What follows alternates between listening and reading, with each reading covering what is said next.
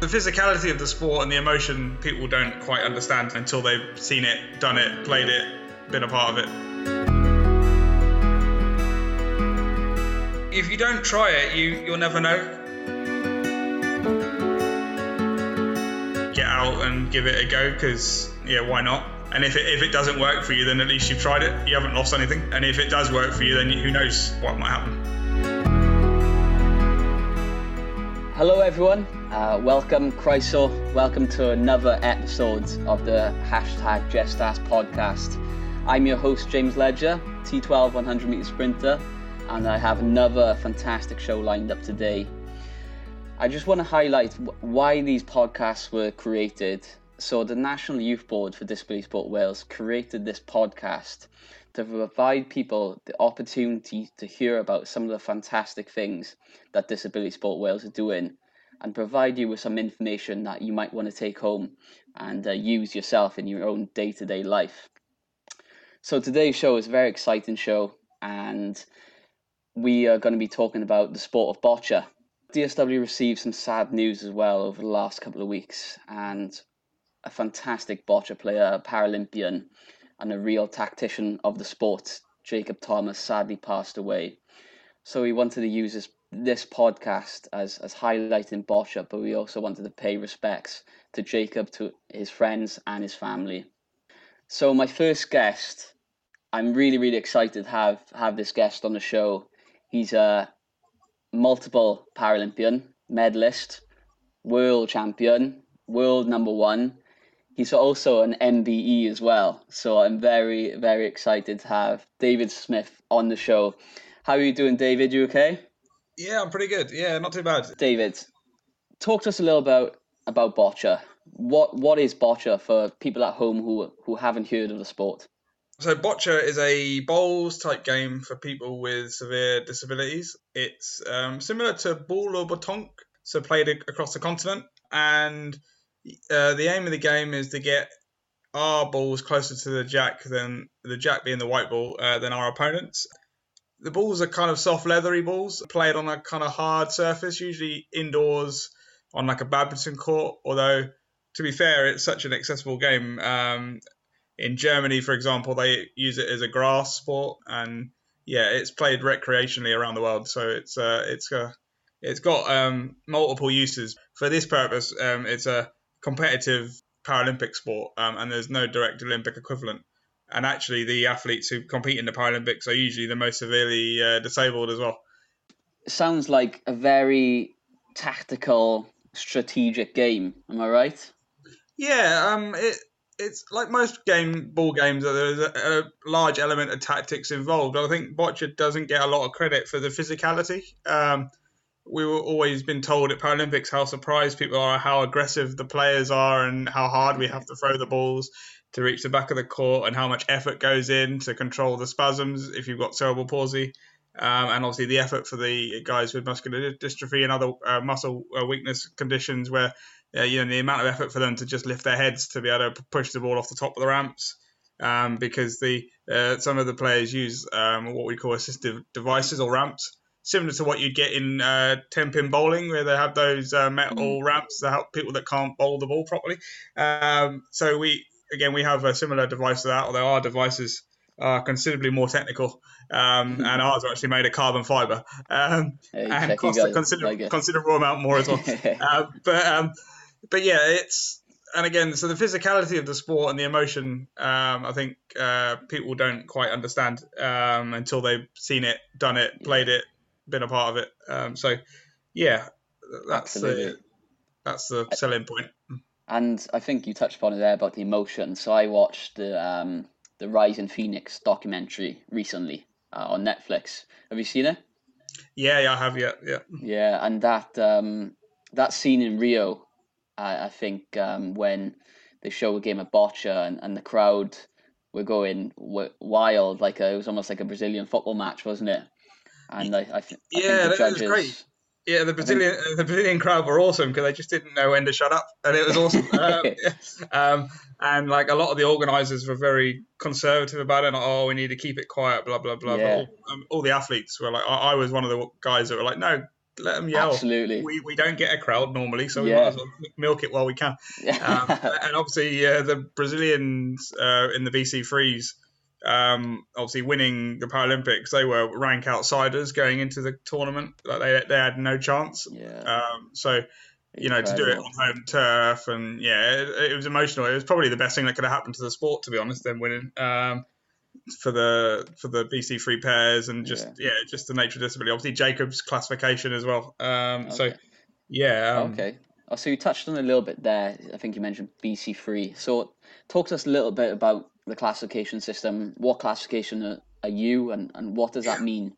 No problem. So boccia in Paralympics, we have 4 classifications that compete. And it numbered conveniently 1, 2, 3, and 4. So BC just stands for boccia classification, and then the number behind it just sort of denotes which one you're in. So I'm a BC 1.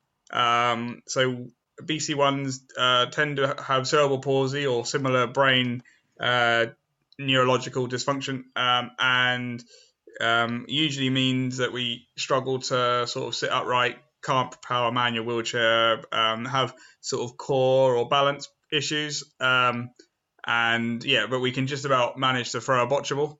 And then the next classification would be BC2, which are again with the cerebral palsy or sort of brain sort of neuro disability.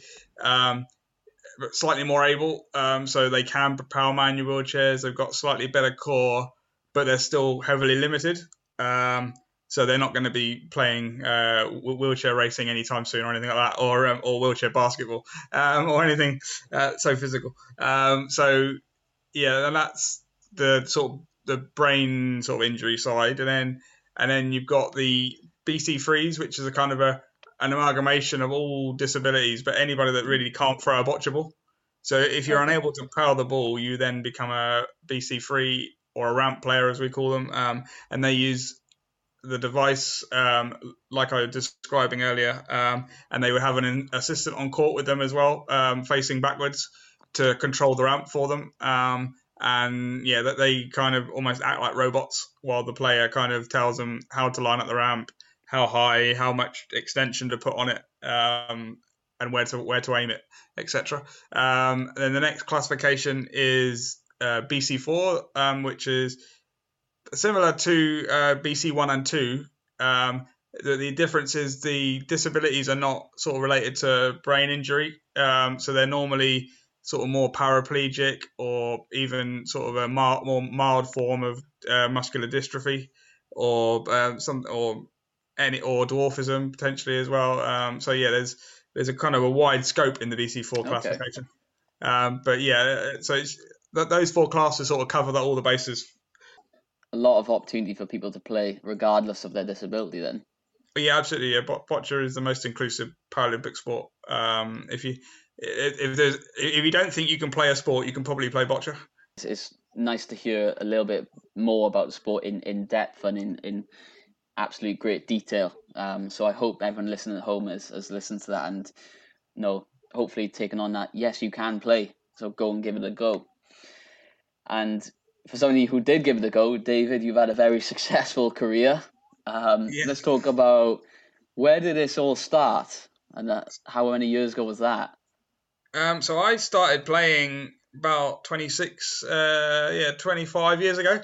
So I was at a special school in Southampton because originally I was born in Southampton, and I went to a special school there, and we played boccia sort of very, very sporadically, but for going up to Stoke Mandeville for national junior games where they would sort of give disabled kids a chance to play different sports, and boccia was one of the sports that we took part in, amongst other things. I wasn't very good. I used to throw sideways and I couldn't hit a barn door, but eventually I figured out that throwing forwards was the way to go and pointing at the target, and things sort of progressed when I moved schools. I went to a place called Trelaws, which is in Alton, again in Hampshire, and that was a boarding school, and there it was very heavily sort of focused on independence and encouraging disabled people to get out and do things, and I kind of flourished in that environment of go for it. I started there as a shy Eastleigh lad and left as Smithy, Awesome. and that That's was what you kind of want. yeah. Did you face any challenges? Just out of curiosity, that you kind of I guess overcome? I was kind of shielded from it all because being in that sort of environment. But all my challenges I sort of faced probably moving my biggest challenge was probably moving to Swansea and Mm, starting uni. But at that point, my confidence was quite high. I'd just won the Paralympics in Beijing, so I was feeling pretty good about myself at that point. yeah. And being 19, fully confident. I was like any other 19-year-old who'd just won a Paralympic Games. Really, I didn't feel like anybody could stop me particularly. So I just got on with it. And yeah, Absolutely. it was. It's top of that And mountain, isn't it? yeah, and Swansea were the uni were really accommodating anyway, so it was almost too easy. But it was so again, I missed a lot of the challenges when I was younger because I was in the right environment, Yeah. and I got lucky, and obviously being successful at the sport. I actually wasn't particularly interested in bocce when I was younger. I found it a bit boring compared to wheelchair hockey, athletics, and all the other sports that we were playing at Trelaws. But I got a bit as you started winning and I started seeing the progression, and we had like in bocce there's a much better competition structure, and there's always a progression, there's always another step forward, and as I went through the steps it got harder and it got more interesting, and yeah, so that was for me the selling point for bocce. The winning became a drug. I like that. I like that saying, "Winning become a drug." That's awesome. Did you find as you were going through the progressions of bocce, your game was developing massively in all aspects? Yeah, I didn't. I've never lost that many games in my career. So every loss, I probably felt harder than most people would. Yeah, But it was good because it gave me that chance to learn. Because you don't really learn anything from your victories, other than you're doing everything okay, and yeah. you don't change anything. But defeats become more important to kind of learn and to try and improve. And I became a perfectionist quite quickly, and bocce just gives you that outlet to really focus in on winning and how to do better. And there's always games that I can remember losing and then going back home immediately and sort of replaying the ends and sort of going about it again and how would I do it differently in the future and all that sort of stuff. And then obviously changing balls, changing chair, and all sorts of things in my career, just to stay ahead of the game.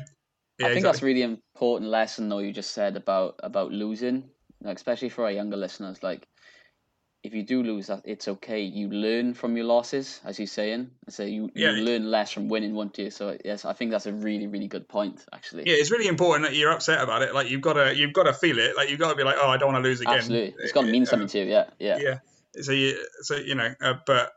But yeah, it's really important to take away from it the reflections, and not give up at that point. If you keep looking for I could, if you come out of a game thinking I lost that, but actually I can see where I could have won. So you mentioned Paralympic success. What have the games been like? How has the experience been going to a Paralympic Games? So Beijing was very strange but awesome, and yeah, and obviously being so young and inexperienced, I didn't do so well in the individuals in that tournament. I just wasn't ready. I don't think I went in as world champion, but I expected it all to be the same again. And anybody going into a Paralympics can tell you it's just not the same. It's not like any other tournament you're ever going to compete at. So yeah, that was a bit of naivety on my part, but I can forgive myself that I was 19.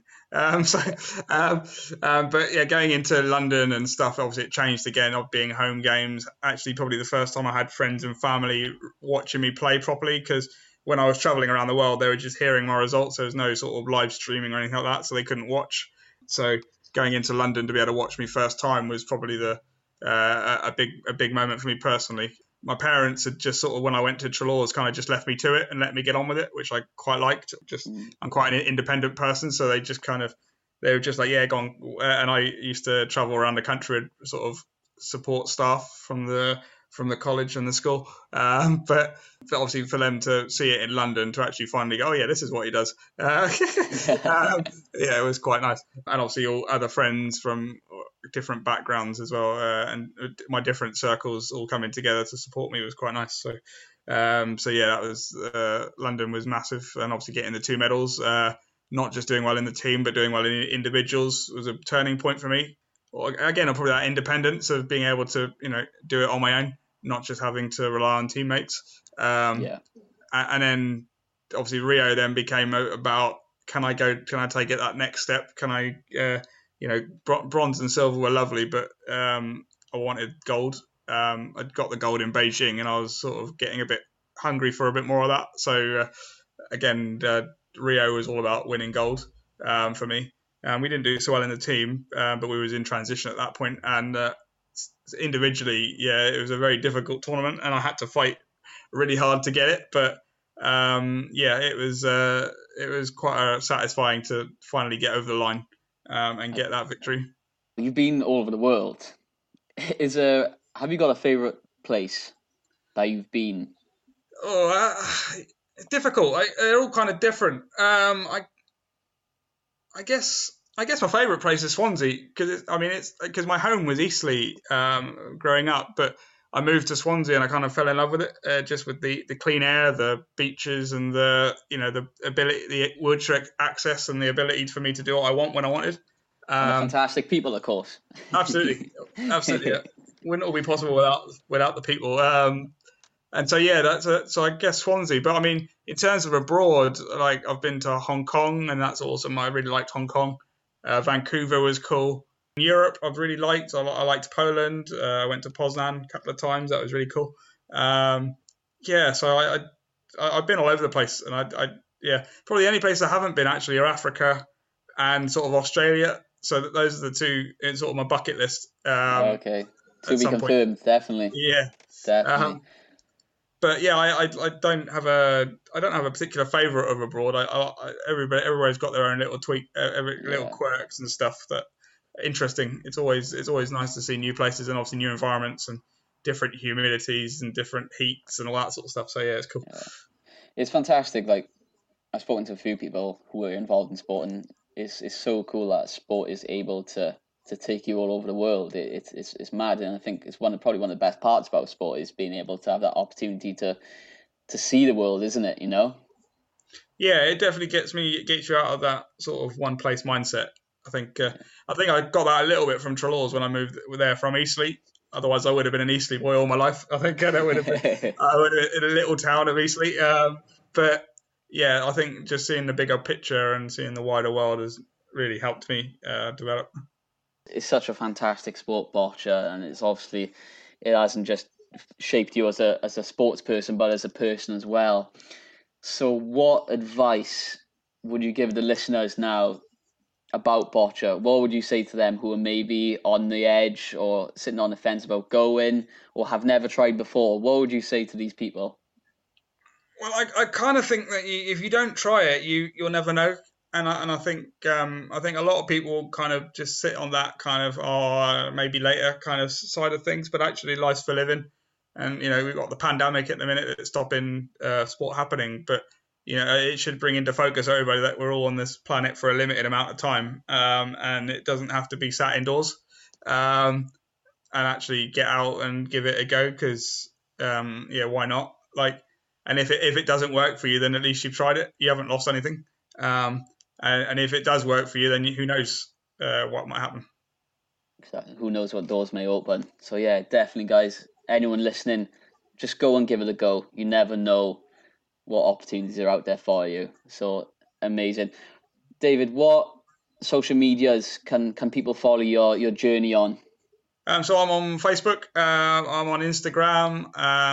So on Instagram, it's just Smithy 2389, and on Twitter at Boccia Smithy. Equally, if you want to see boccia online, you can look at boccia on YouTube. There's lots of matches of me and others playing. I think even Jacob might be on the YouTube as well from way back when, before he retired. So yeah, again, there's lots of lots of different ways for you to catch up with boccia, and yeah, just Google it. You can. There's all sorts of different means to get in touch and get involved. So yeah, I would like to just add about a few things about Jacob, if I can, before we absolutely, mate. Yeah, before we stop. So I met Jacob actually not long after I moved to Swansea. So Jacob sort of came on to the development program As I was going into my sort of the 2012 cycle, having sort of been the Paralympic champion from Beijing, and obviously I was going through my development at that point. And I met Jacob at a time where I was struggling individually, just probably just moving from that sort of amateur mindset to a more professional one. And I used to go down to Narberth quite a lot to train with Jacob. It was just his relentless accuracy and attention to detail really sort of pushed me to be a better player. Being different classes, he was at a different standard to me at that point.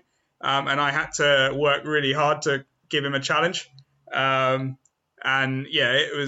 It wasn't pretty at times, but it was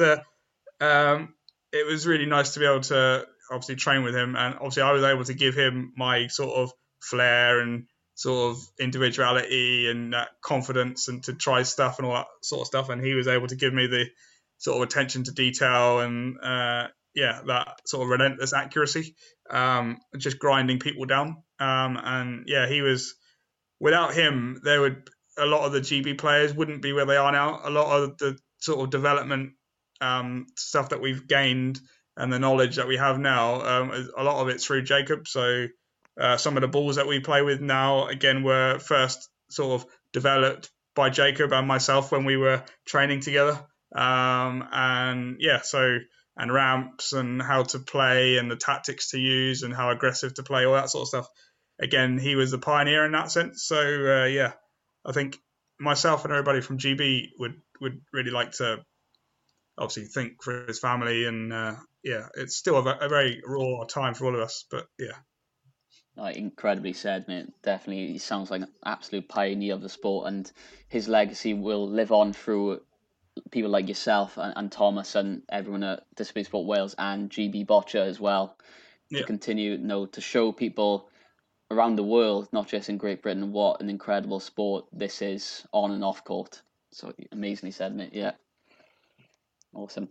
Thank you so much, David, for joining me. I've loved having you on the show, and hearing your story is incredible to see what you've achieved and what you will continue to go on to achieve. So thank you so much for coming on, and hopefully catch up with you soon, maybe in Swansea. Yeah. Awesome, yeah, definitely. Yeah, thank you very much for having me. Hi, I'm Harry Jenkins, and you're listening to the Just Ask podcast. Just ask. Gofynnwch. Just ask. Wow, what a first part of the show. Hearing from David Smith, MBE, all about boccia in his career. He also made a fantastic tribute to Jacob Thomas as well.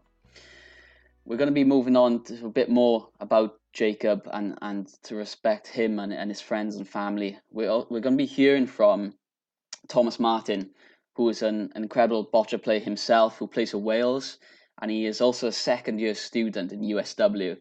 He's also a massive Cardiff City fan as well, so I'm sure we'll be hearing all about that.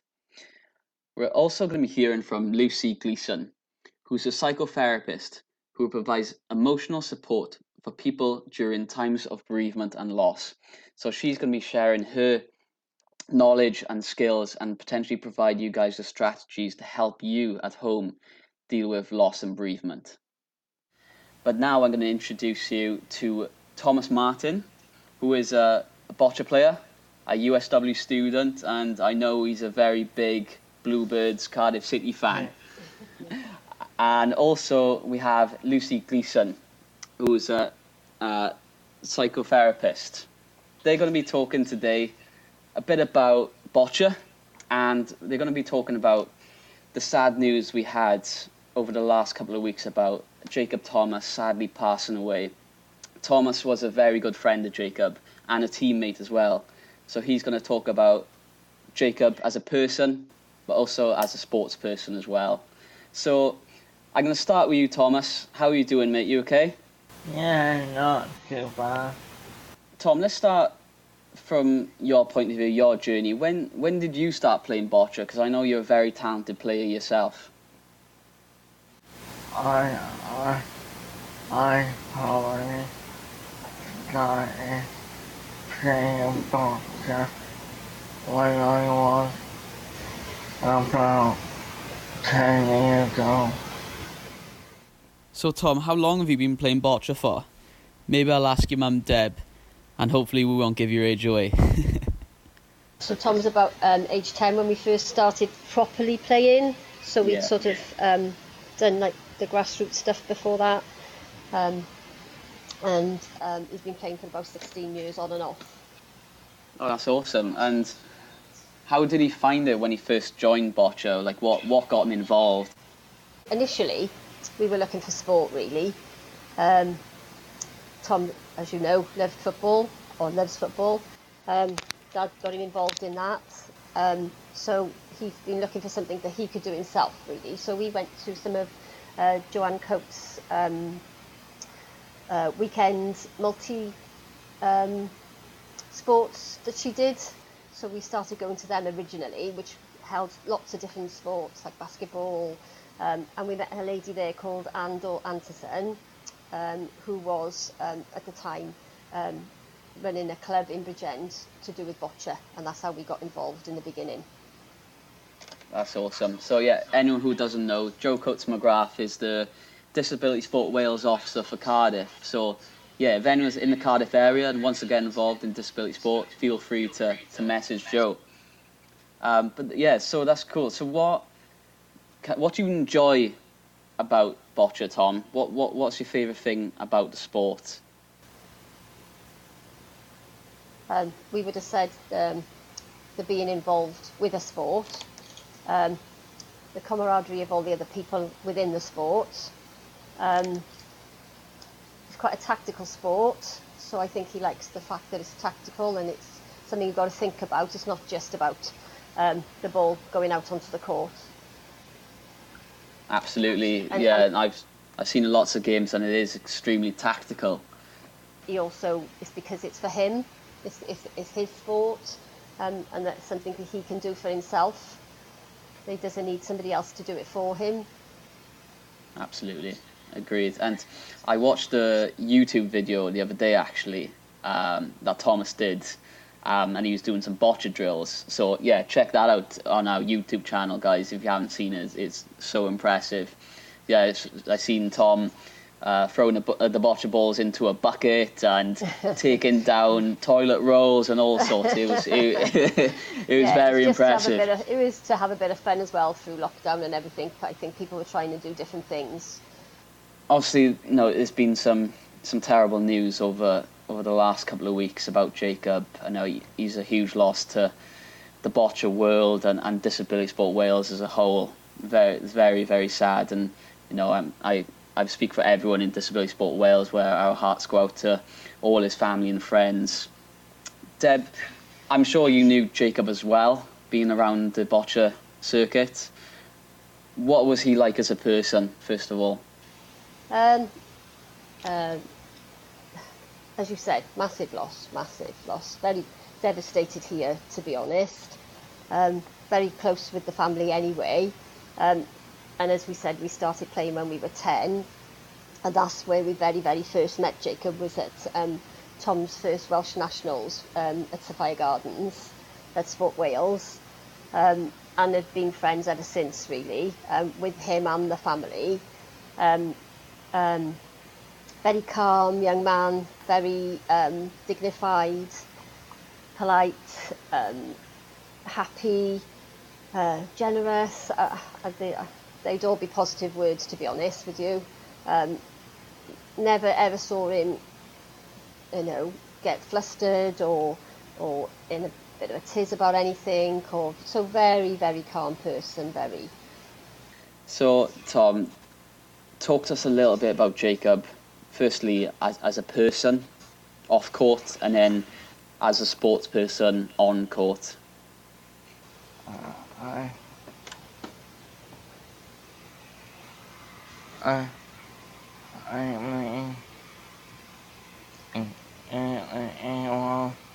an amazing person, and inside and out, and he was always very polite and courteous. on and off court.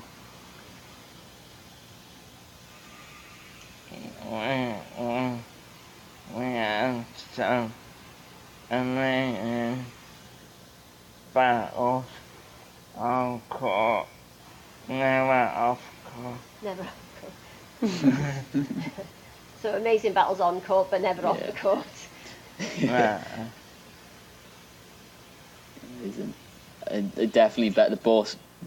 Definitely you brought the best out of each other, didn't you? Yeah. 100%. Lucy, maybe it's a good time to bring you in here. Yes. It's obviously it's extremely sad loss for everyone at DSW, and especially Thomas and Deb, who were, seen Jacob in his highest of days playing the sport he loved. Yeah.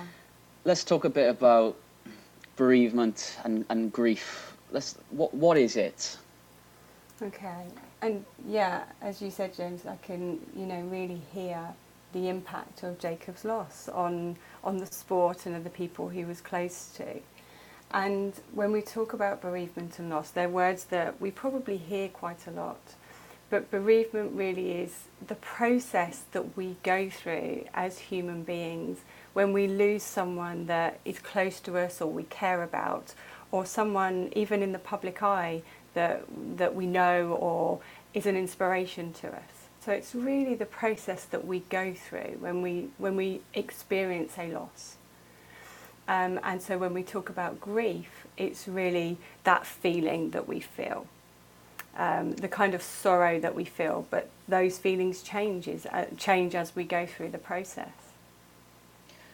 So maybe let's talk about maybe some of the common feelings and emotions we go through then when we're going through that grief phase.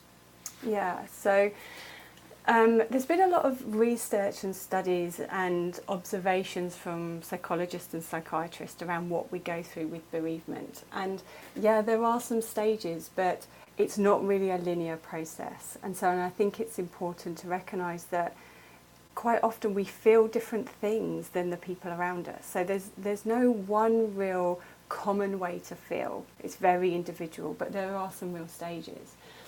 And in the beginning, it's been recognised that actually, especially if it was a shock, especially if the loss was sudden, then we can almost go into a bit of a denial phase straight away. Like it's really hard to comprehend what's happened. It doesn't feel real somehow. So we almost can feel a bit shocked or a bit confused by it. And so we don't really have any intense feelings at that time, almost feeling a little bit numb. And sometimes that can happen at the beginning. And then as we kind of go through there and realise that this person has gone or there is a change that's come, some real anger can come with that. We can feel really angry that this person has gone, or feel maybe some anxiety or some frustration, some feelings that quite often I don't think we associate with losing someone. And I think sometimes we think that we should just be feeling sad, but sometimes these feelings of shock or anger are really quite natural in the beginning. It just shows how complex this is, and we have a lot of young listeners, so Yes. I guess even more so going through something like this at a younger age is extremely complex.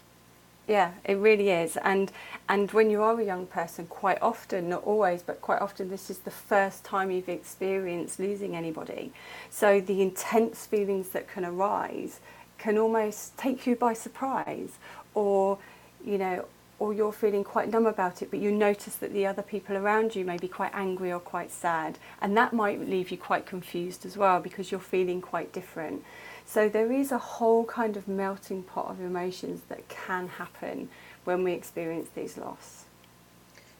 And I guess for somebody like Jacob, being a sports person myself, I've built up some very big relationships and very intense feelings towards my peers, because I've experienced things that I'd never have with anyone else bar the people on my team. Yeah. So you've almost built even bigger special bond, like Thomas has spoke about with Jacob. You know, they've developed a bond that probably no one else shared, on being on court and doing the sport they love.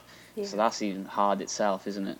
Yeah, absolutely. I think you do really build these really kind of important friendships and communities, and so sometimes that is hard to understand for anybody else, but it can be such a special kind of friendship and community that you build. So it feels like a sport with a lot of emotion anyway, and that might come through too in someone's, you know, bereavement process. What kind of advice or even strategies would you say to people who are potentially going through some bereavement and or grief? Because I guess sadly in our lives, and a part of being a human is that at one stage we are going to feel these feelings. So how do we best prepare ourselves to deal with them? Yeah, definitely. We all go through some sort of loss in our lives. And so the things that we can do to support ourselves are really, number one, I think, is to fundamentally look after yourself. Those healthy habits that we know about, things like ensure we're getting enough sleep, ensure we're eating well, and if we exercise or whatever we do to keep ourselves healthy, try and have elements of those in our lives. Because quite often when we're feeling these intense feelings of anger or sadness, or we're going through those, sometimes they can slip, and they're our baseline. So try as much as you can to keep those in would be number one. The second thing I would do is try and give yourself permission to actually grieve, to feel some of the things that you're feeling, and know that whatever it is, however confusing it is at the time, allow yourself to feel it. Okay, don't try and push it away. Just accept what's coming up and notice, because all the feelings that you're feeling are valid, whether they're sadness, whether they're anger, you know, whether they're actually times where you feel quite happy when you look back at somebody's life. You know, you might be thinking about Jacob and thinking about what he brought to the sport, or a particular tournament or event that stuck in your mind, and you may feel pride or happy with that. And some people have guilt about that, but it's all part of it. It's all really important to feel all of that. So don't compare yourself to other people. Whatever you're feeling, let that be your feelings, and don't worry that it's different than somebody else. Because if we try and push it away, or we try and say, I shouldn't be feeling that because everybody else is feeling this, then you're not honouring your own grieving process, and that will be individual for you. The next thing I would say is talk to people about it. Talk to people about how you're feeling. And it might be your friends or your family. It may be something like a counsellor or somebody else that is completely out of your network. But try and talk about what's coming up for you. Try not to isolate yourself. So you can talk about what's happening. And again, it helps with the whole grieving process, the process of bereavement, to talk about it. So then, I don't think we're very good at doing this in our society, but identify what it is that you need while you're going through this, and ask for it. Ask for what you need so you can support yourself. And I think that actually really ties in nicely to the title of this podcast, which is #JustAsk. Yeah. I think it's never be afraid to ask the question, because there are people out there to help you, especially in these difficult times as well. Definitely. Do you have any resources, Luce, or websites which you would direct people? Yeah, so Cruse Bereavement Care, CRUSE, is a great resource. They've been going for over 60 years now, and if you go onto their website, they've got a lot of information about what we've talked about today and about bereavement, but they've also got a telephone number that you can call. And they've also got local sites as well, and they're all over the UK, and they've got 7 sites across Wales as well. So they've got lots of local sites. What they've also got is a youth website called Hope Again. So if you're younger, then you can contact them, and it's specifically targeted for that age range. So Cruse is a great resource that you can use. But there's also one-to-one counselling, group counselling, and if you're really struggling with your feelings, you can always go and see your GP. So there's lots of places that you can reach out. Amazing. Thank you very much, Lucy. There's some absolute golden nuggets of information there that I hope people can listen and take away from this podcast. Tom, Deb, I'm going to come back to you guys as kind of a final kind of statement. What would you say, and this will tie into Jacob's legacy as a person, as a player for the sport he loved, what would you say to people who haven't heard about boccia, who are maybe on the edge about going to their boccia club? What would you say to them people about getting involved? Go and find a club, go and try it. Don't just go the once, go several times. Go and check it out. Go to your local club. Guys, get involved. As Tom's saying, you know, he's a pioneer for boccia, so keep going, because you will love this sport, because it brings so many people together and it really does show what parasport is all about. Tom, I've only spoke to you for the last couple of weeks, and I'm really proud of you for coming on the podcast and telling your story and talking about Jacob, who I know is an extremely close friend of yours, and you are doing him so proud and his legacy. So keep doing what you're doing, mate, and keep showing the world what boccia is all about. Thank you, Tom, Deb, and Lucy for joining me on this. Hopefully this very informative podcast episode, and I really appreciate your time and coming on the show. So thank you very much for joining me, and I'll see you all soon. Thank you. Thank you, James. What a fantastic show, guys. I think we definitely highlighted the sport of boccia, and I hope we paid a massive respect to Jacob, his family and friends. Thank you all once again for listening. Us all at Disability Sport Wales and the National Youth Board really appreciate your support and having you guys listen. I've been your host, James Ledger, and you've been listening to the #JustAsk podcast, and I'll hopefully see you on the next show. Thank you very much to all my guests, and see you soon.